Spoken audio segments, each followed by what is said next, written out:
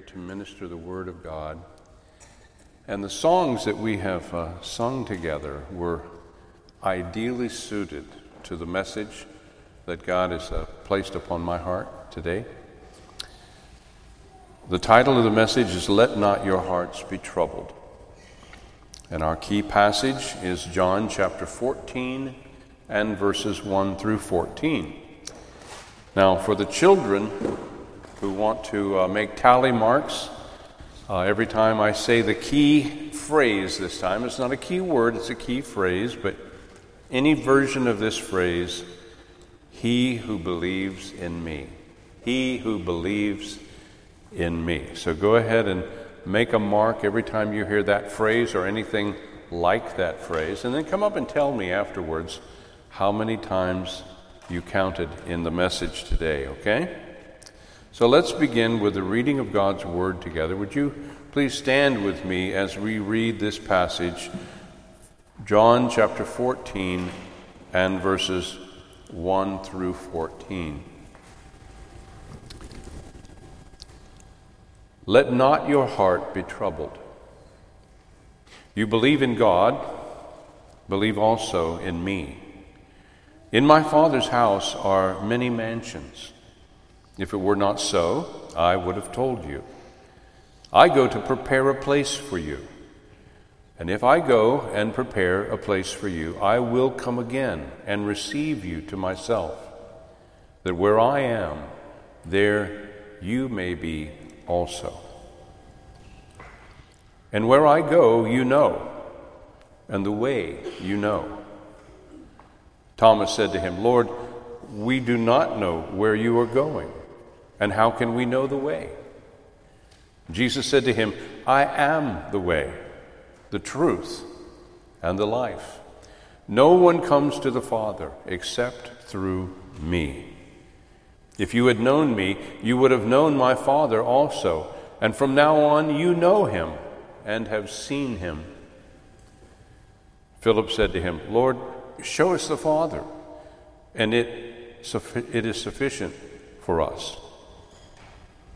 Jesus said to him, "Have I been with you so long, and yet you have not known me, Philip? He who has seen me has seen the Father. So how can you say, 'Show us the Father'? Do you not believe that I am in the Father, and the Father is in me?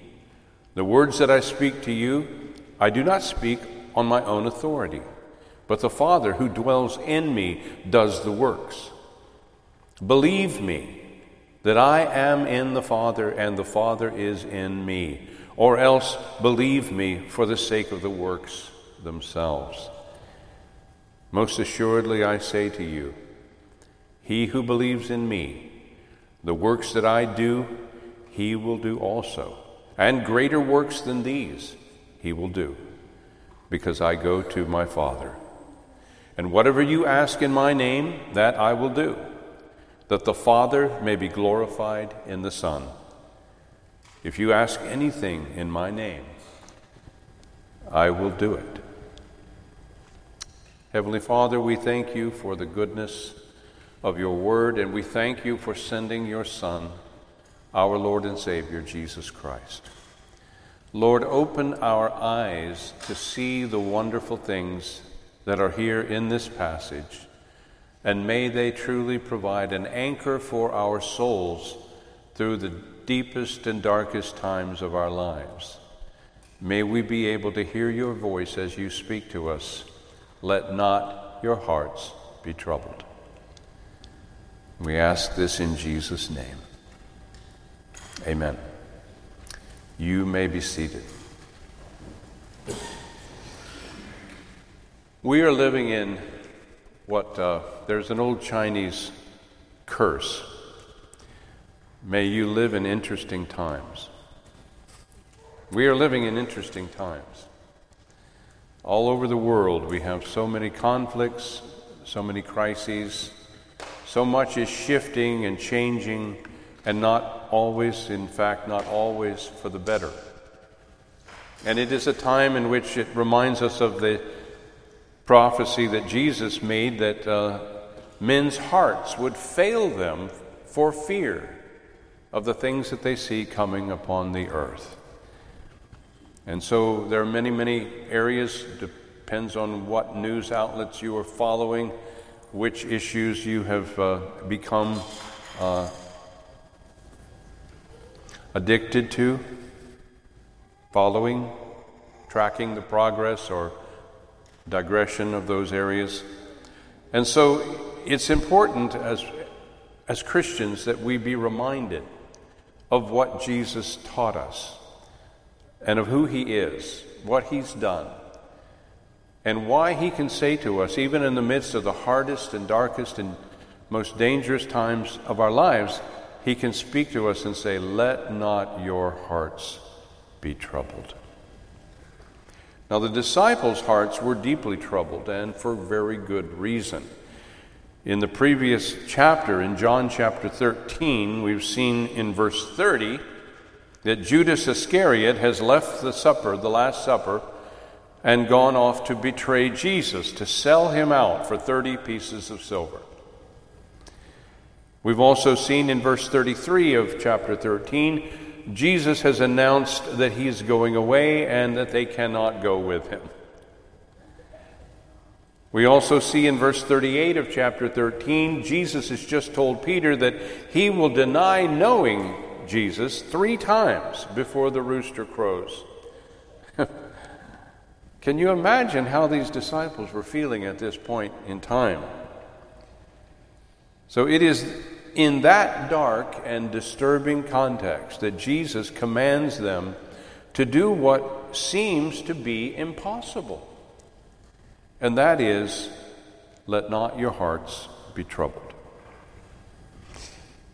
In chapter 14, Jesus is going to give to his disciples and to all of us who believe in him 10 rock-solid reasons to not be afraid, nor to be discouraged, even in the face of the most frightening and discouraging of times.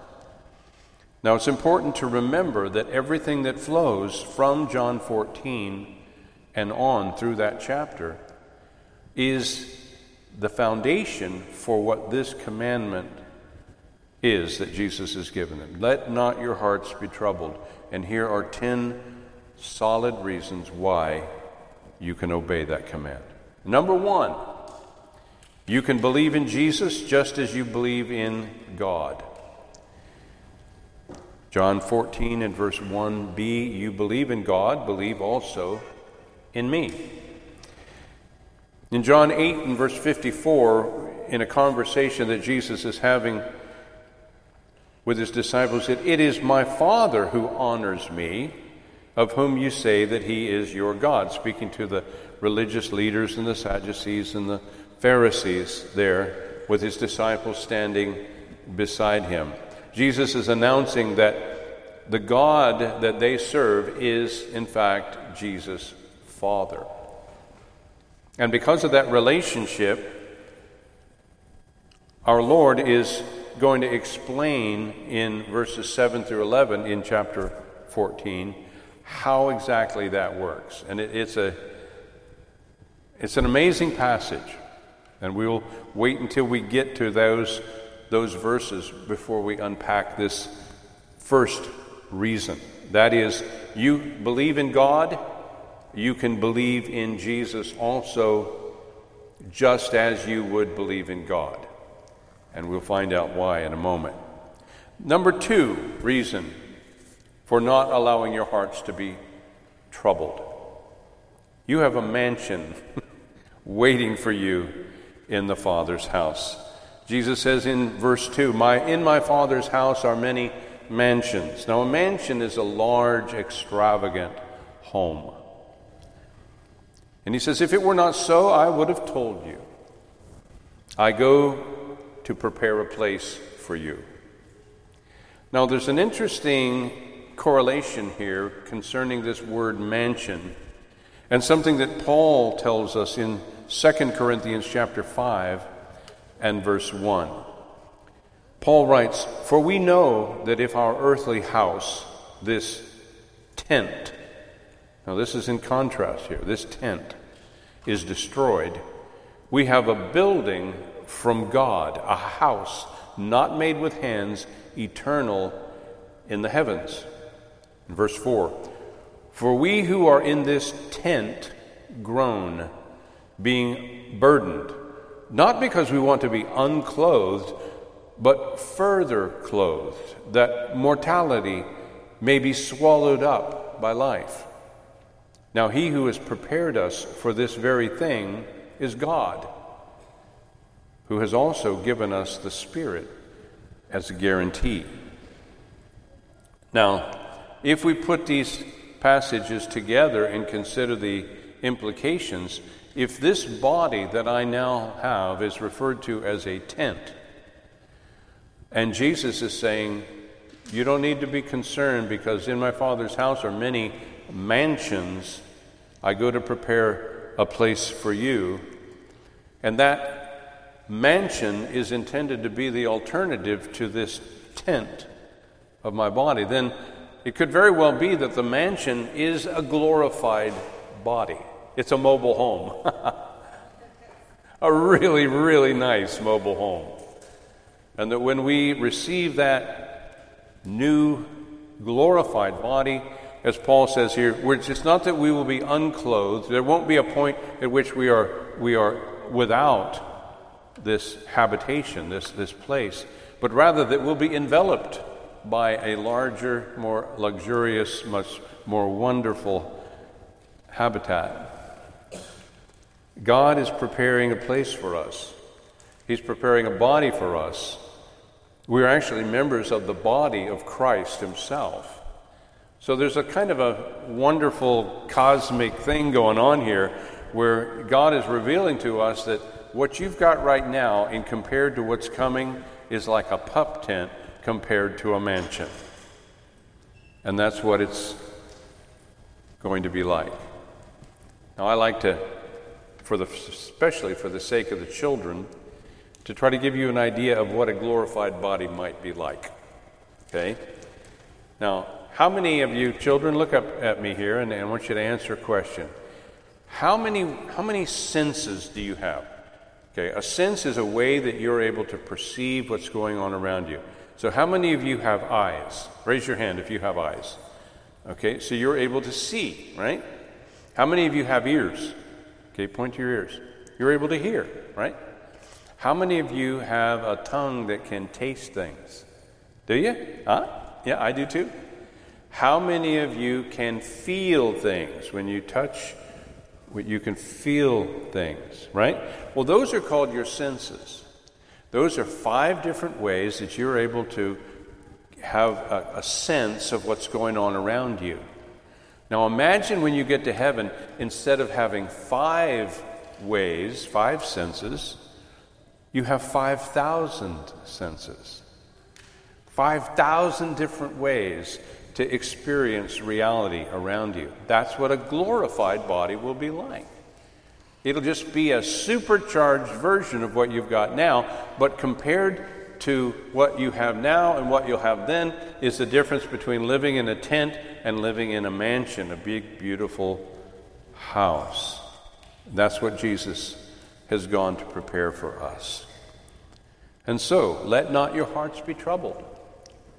You have a mansion waiting for you in heaven to envelop the tent that you are now living in. Number 3, Jesus has gone to prepare a place for us in eternity with him. He says, if I go to prepare a place for you, and in what way does Jesus prepare a place for us? Well, where did he go after this conversation? He went to the cross. You see, when we think of Jesus preparing a place for us, it's not just like he went to heaven and got out his tools and started building. No, in order to prepare a place for us, he had to set the stage for us to be able to go to that place. Because as long as we're under the condemnation of God for our sins, we can't get into that place. And so where does Jesus go to prepare this place? He goes to the cross. And he dies for us. And then he's buried. And then he rises from the dead again rises from the dead in order to reconcile us to God. And so with that gospel truth established, we now have access. We can come boldly to the throne of grace to find help in time of need because Jesus has made a way for us to go. Otherwise, we'd be barred at the door. You can't come in. God is too holy to have any interaction with you. And so Jesus goes to the cross and he prepares for us to go to heaven. Ephesians chapter 2 and verse 6, and he raised us up together and made us sit together in the heavenly places in Christ Jesus. Now this phrase, in Christ, shows up in many places in God's Word. And it's important for us to realize that everything that we have and everything we ever will have, we are going to have in Christ.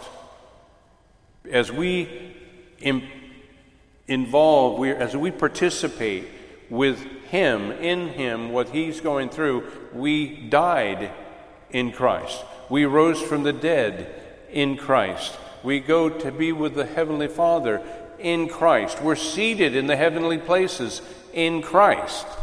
You see how that works? He goes through all of this, and he carries us with him in that, because now we are, in some wonderful way, in Christ. So let not your hearts be troubled. The place that Jesus has prepared for us in heaven is actually in him. We died in Christ. We rose from the dead in Christ. And now we are already seated together in Christ in the heavenly places. And it's already a done deal. God already sees it as having already happened. And so Paul is able to speak of it as being present tense. Number 4, Jesus is going to come back for us.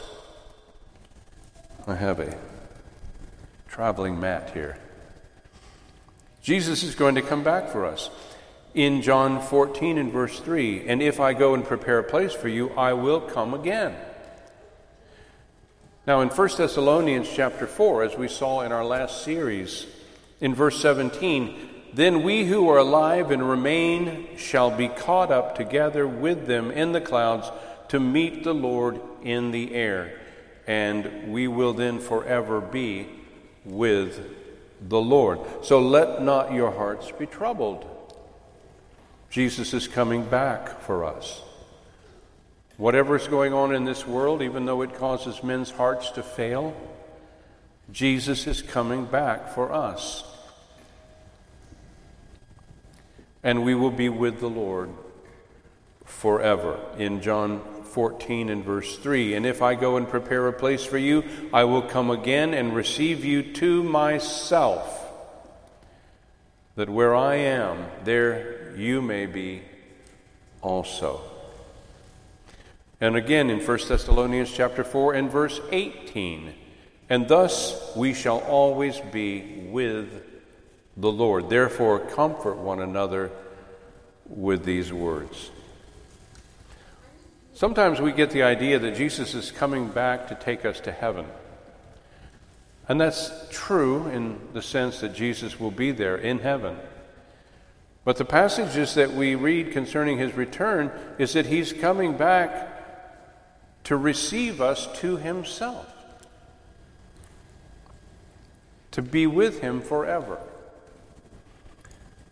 Soon after Bonnie and I were married, we had an occasion where we could do something separate from one another. I don't remember what it was now, but it had to do with going away, her going away, or me going away, and we decided, we had a conversation. I remember the conversation, and I said at that point, I didn't marry you in order to be separated from you. I want to do these things together as much as possible. That whatever, if you have something to do, I'll do it with you. If I've got something to do, you come with me. But we didn't get married in order to be apart. We got married in order to be together. And I think that is what's in view here with Jesus. He is receiving us to himself, and so we will be forever with the Lord. And remember, we are members of the bride of Christ. And so Jesus is saying, I didn't marry you in order to be apart from you. I married you so that we could be together. So Jesus is coming back. So let not your hearts be troubled. We will be with Jesus forever. Forever and ever and ever. Number 6, Jesus himself is the way to and the truth about the life that we have in him. In John 14 and verse 4, and where I go you know, and the way you know. And then Thomas, I love Thomas's, his personality comes out in these interactions with Jesus. And he says, Lord, we don't know where you're going. And so how can we know the way to get wherever you're going? And Jesus' response has a kind of an edge to it. Don't you think? It's not just this, oh, Thomas. There was a little bit of an annoyance there. It's Jesus said to him, I am the way. And he follows this up with other statements that make you sense these guys should have known some things that they were still seemingly clueless about. And he's saying, have you been with me so long and you still don't know me? Now what that tells us is that we've got a responsibility to pay attention. We have an obligation to listen to what Jesus says and think about it. And we're going to come up to a passage right now where we're going to have to do some deep and in some ways difficult thinking. Jesus said to him, I am the way and the truth and the life. And the context here has to do with Jesus and his relationship to the Father. He says, where I go, you know. Where are you going? I'm going to be with the Father. And the way you know. How are you going to get there? Because I am the way to the Father. That we're dealing with this issue of how do we get to the Father? How do we get to know the Father? And Jesus is revealing this in ways that I'm certain that he's talked to them about this before, because he's saying, don't you already get this? So let not your hearts be troubled. Jesus is the only way to the Father and the only true truth about the true life that we will have and what it will be like with the Father. Everything here has to do with Jesus opening the door for us to come back into fellowship, to be reconciled to the Father through the Son, which is Jesus. Number 7, knowing Jesus is all we need to know. That's the sense of what comes next. In John 14 and verse 7, if you had known me, you would have known my Father also. And from now on, you know him and have seen him. But Philip is still not quite clear on this. Philip says to him, Lord, show us the Father, and it is sufficient for us. Go ahead, show us. And Jesus' response is, have I been with you so long, and yet you have not known me, Philip? He who has seen me has seen the Father. So how can you say, show us the Father? Do you not believe that I am in the Father, and the Father is in me? The words that I speak to you, I do not speak on my own authority, but the Father who dwells in me does the works. Now, this passage is a major revelation concerning the Trinity. The relationship between the Father and the Son, they are both God. And the Holy Spirit is also God. And these three are one God. And this is mind-boggling, right? And yet Jesus is saying this is the way it is. Now, when we think of God being in Christ and Christ being in the Father, we're dealing with a reality that goes beyond what we experience in physical reality. You know, like two solid objects cannot occupy the same space at the same time. You know, physics don't work that way. You've got one rock, you got another rock, you can bang them together all you want, but you can't get them both to be in the same place at the same time. And that's why it's so hard for us to grasp the truth that God the Father is in the Son, and God the Son is in the Father, and that these two are one, and yet they are the separate Son and Father relationship. Now, we can let our hearts not be troubled because we can believe in Jesus just as we believe in God, because both are in one another.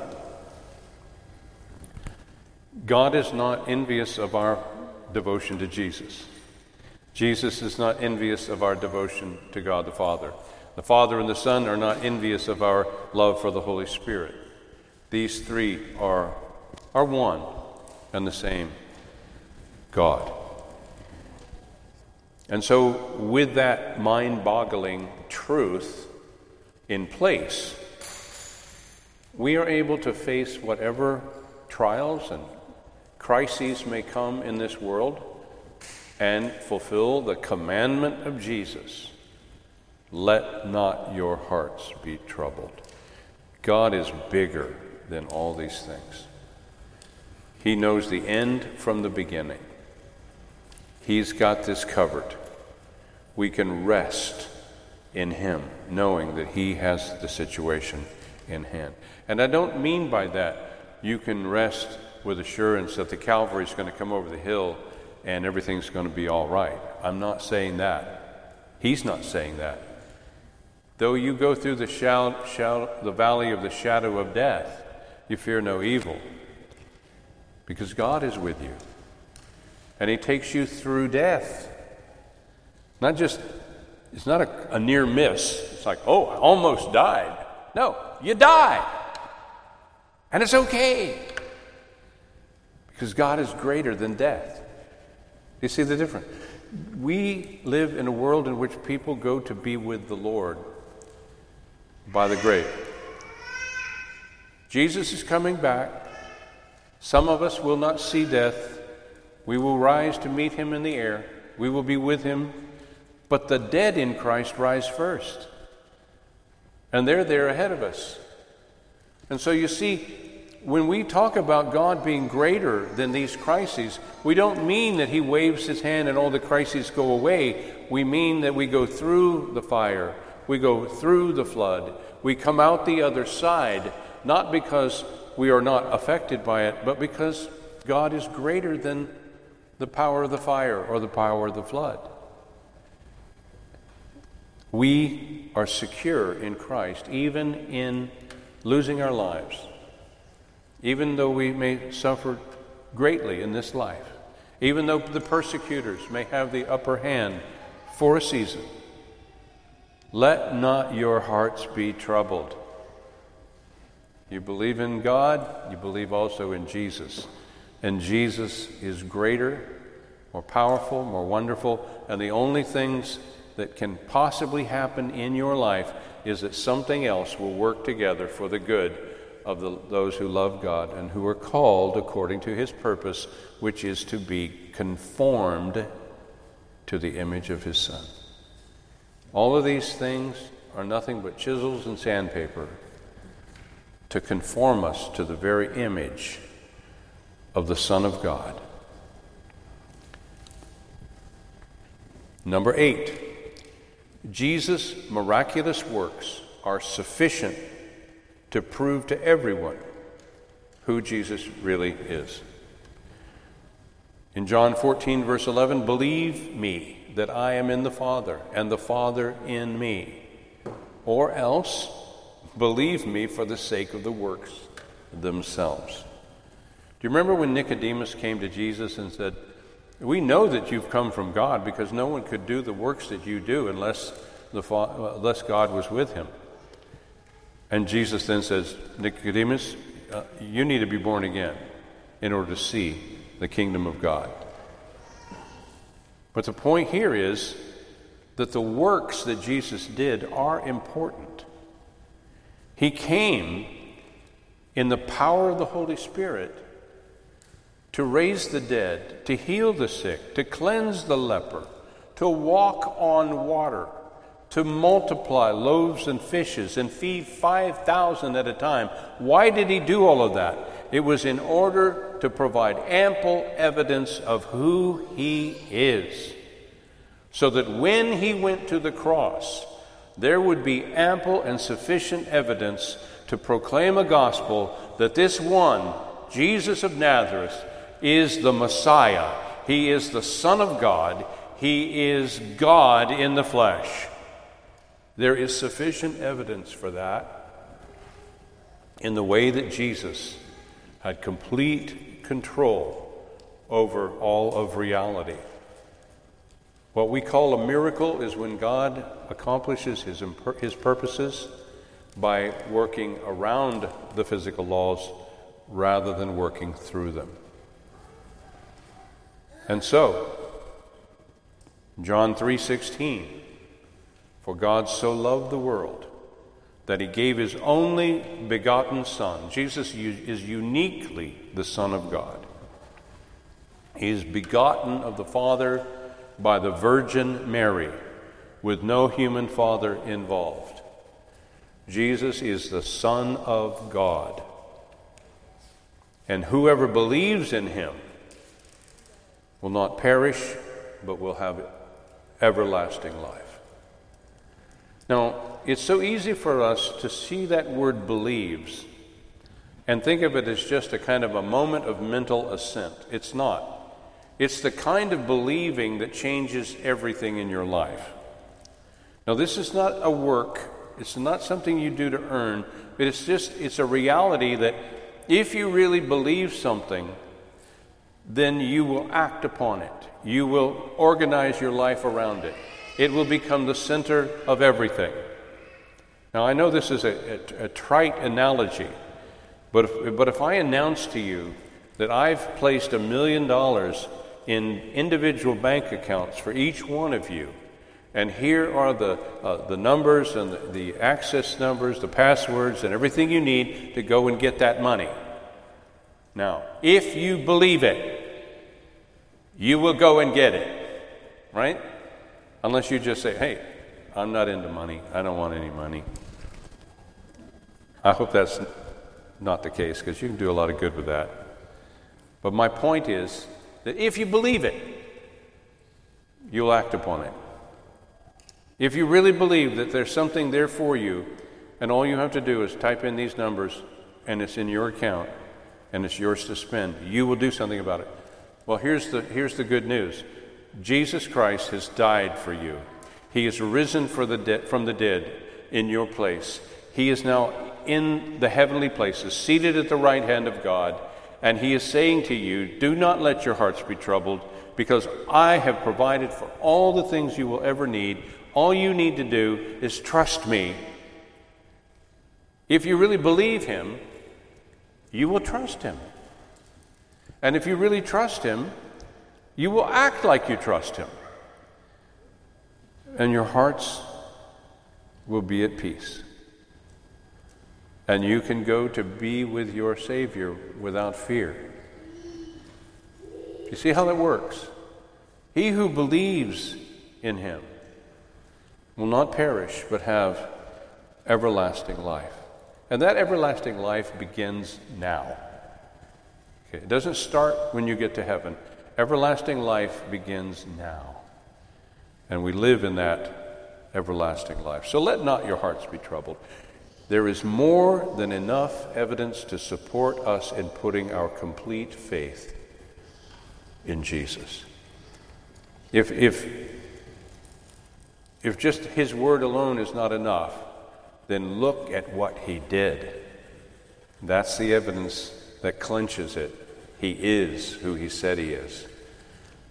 And he's accomplished what he said he would. Number 9. We will do even greater works than Jesus has done because we believe in Jesus. Now, I know that framing it this way seems a little audacious, but let's take a look at the passage itself. Most assuredly, I say to you, and when you hear this phrase, most assuredly, in the King James Version, it's usually verily, verily, I say unto you. In this translation, most assuredly, I say to you. If we were going to put that in modern English, it might sound like, hey, listen, I'm telling you the truth. And then you say it. He's wanting to get their attention. Most assuredly, I say to you, he who believes in me, the works that I do, he will do also. And greater works than these he will do, because I go to my Father. Now, there's several ways to understand the greater works. Many have taken it with the understanding that we do as his church, which is now scattered around the world, cumulatively greater works, because these are less limited by time and geographical location than Jesus' works were when he was here on the earth. When Jesus was in Jerusalem, he was not in Samaria. When he was in Samaria, he was not in Copernicus. What's the name of that city? Capernaum. Copernicus was another guy. Okay. My bad. Okay. Jesus was not in more than one place at the same time during his life. He traveled from one place to another. He had to go to be with Lazarus. When Lazarus died, he's on his way. He doesn't just appear there. He has to walk.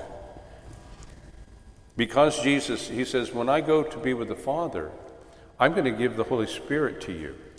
And now we're going to be able to have a much broader geographical presence in which every individual Christian, when the circumstances line up, are going to be able to do the same kinds of works, miracles that Jesus did in response to their prayers, as God answers their prayers, which comes up in a moment. So what we're dealing with as the greater works, you could say, is cumulatively much greater, because there's more of us to be doing it all over the place. But there's also room for the idea that we will do greater works simply because we have the power of the Holy Spirit and we are able to do the things that Jesus did, and even in more extraordinary circumstances. We don't see the Apostle Paul walking on the water, okay? But we do see him getting a promise from God that everybody on board is going to be okay. That's pretty cool. So, we are, in some way, able to do greater works than Jesus because he has gone to be with the Father, and we know that that is done by sending the Holy Spirit to us. So let not your hearts be troubled. You will be part of doing even greater works than Jesus did during his time on earth. You should expect that. Okay? You should expect to have opportunities to pray and for God to work in powerful, mighty, miraculous ways. Begin believing this, okay, if you haven't already. And look for opportunities to do what comes next. And that's number 10. Jesus will answer our prayers when we pray in his name and according to his will. I've qualified this because it's in the Scriptures. It's not all in the same place, but when you bring those passages together, this is basically what God is promising, that he is going to answer our prayers when we pray in his name and according to his will. And so John 14 and verse 13, and whatever you ask in my name, that I will do. But then he qualifies it with the next phrase, that the Father may be glorified in the Son. Notice, the prayers that Jesus answers are in order that the Father may be glorified in the Son. And so again, if you ask anything in my name, I will do it. Now, different scholars have come to different opinions about what it means to pray in Jesus' name. You know, we often attach that to the end of our prayers. I know I do. At the end of saying grace at the table, I say, Lord, we ask this in Jesus' name. Amen. But is that all there is to it? Is it like showing your ID card to get into the building? You know, in Jesus' name, here I am. Is there more to it than that? I think there's more to it than that. I think when we are in Christ and we're praying to the Father and we're coming to the Father in Jesus' name, we're coming as a representative of Jesus to the Father. We're saying, Jesus sent me. Okay. I'm here because he said, if I ask anything in his name, he'll do it. And so I'm here. Jesus sent me. And I'm asking you, God, to do this because as best I can figure, this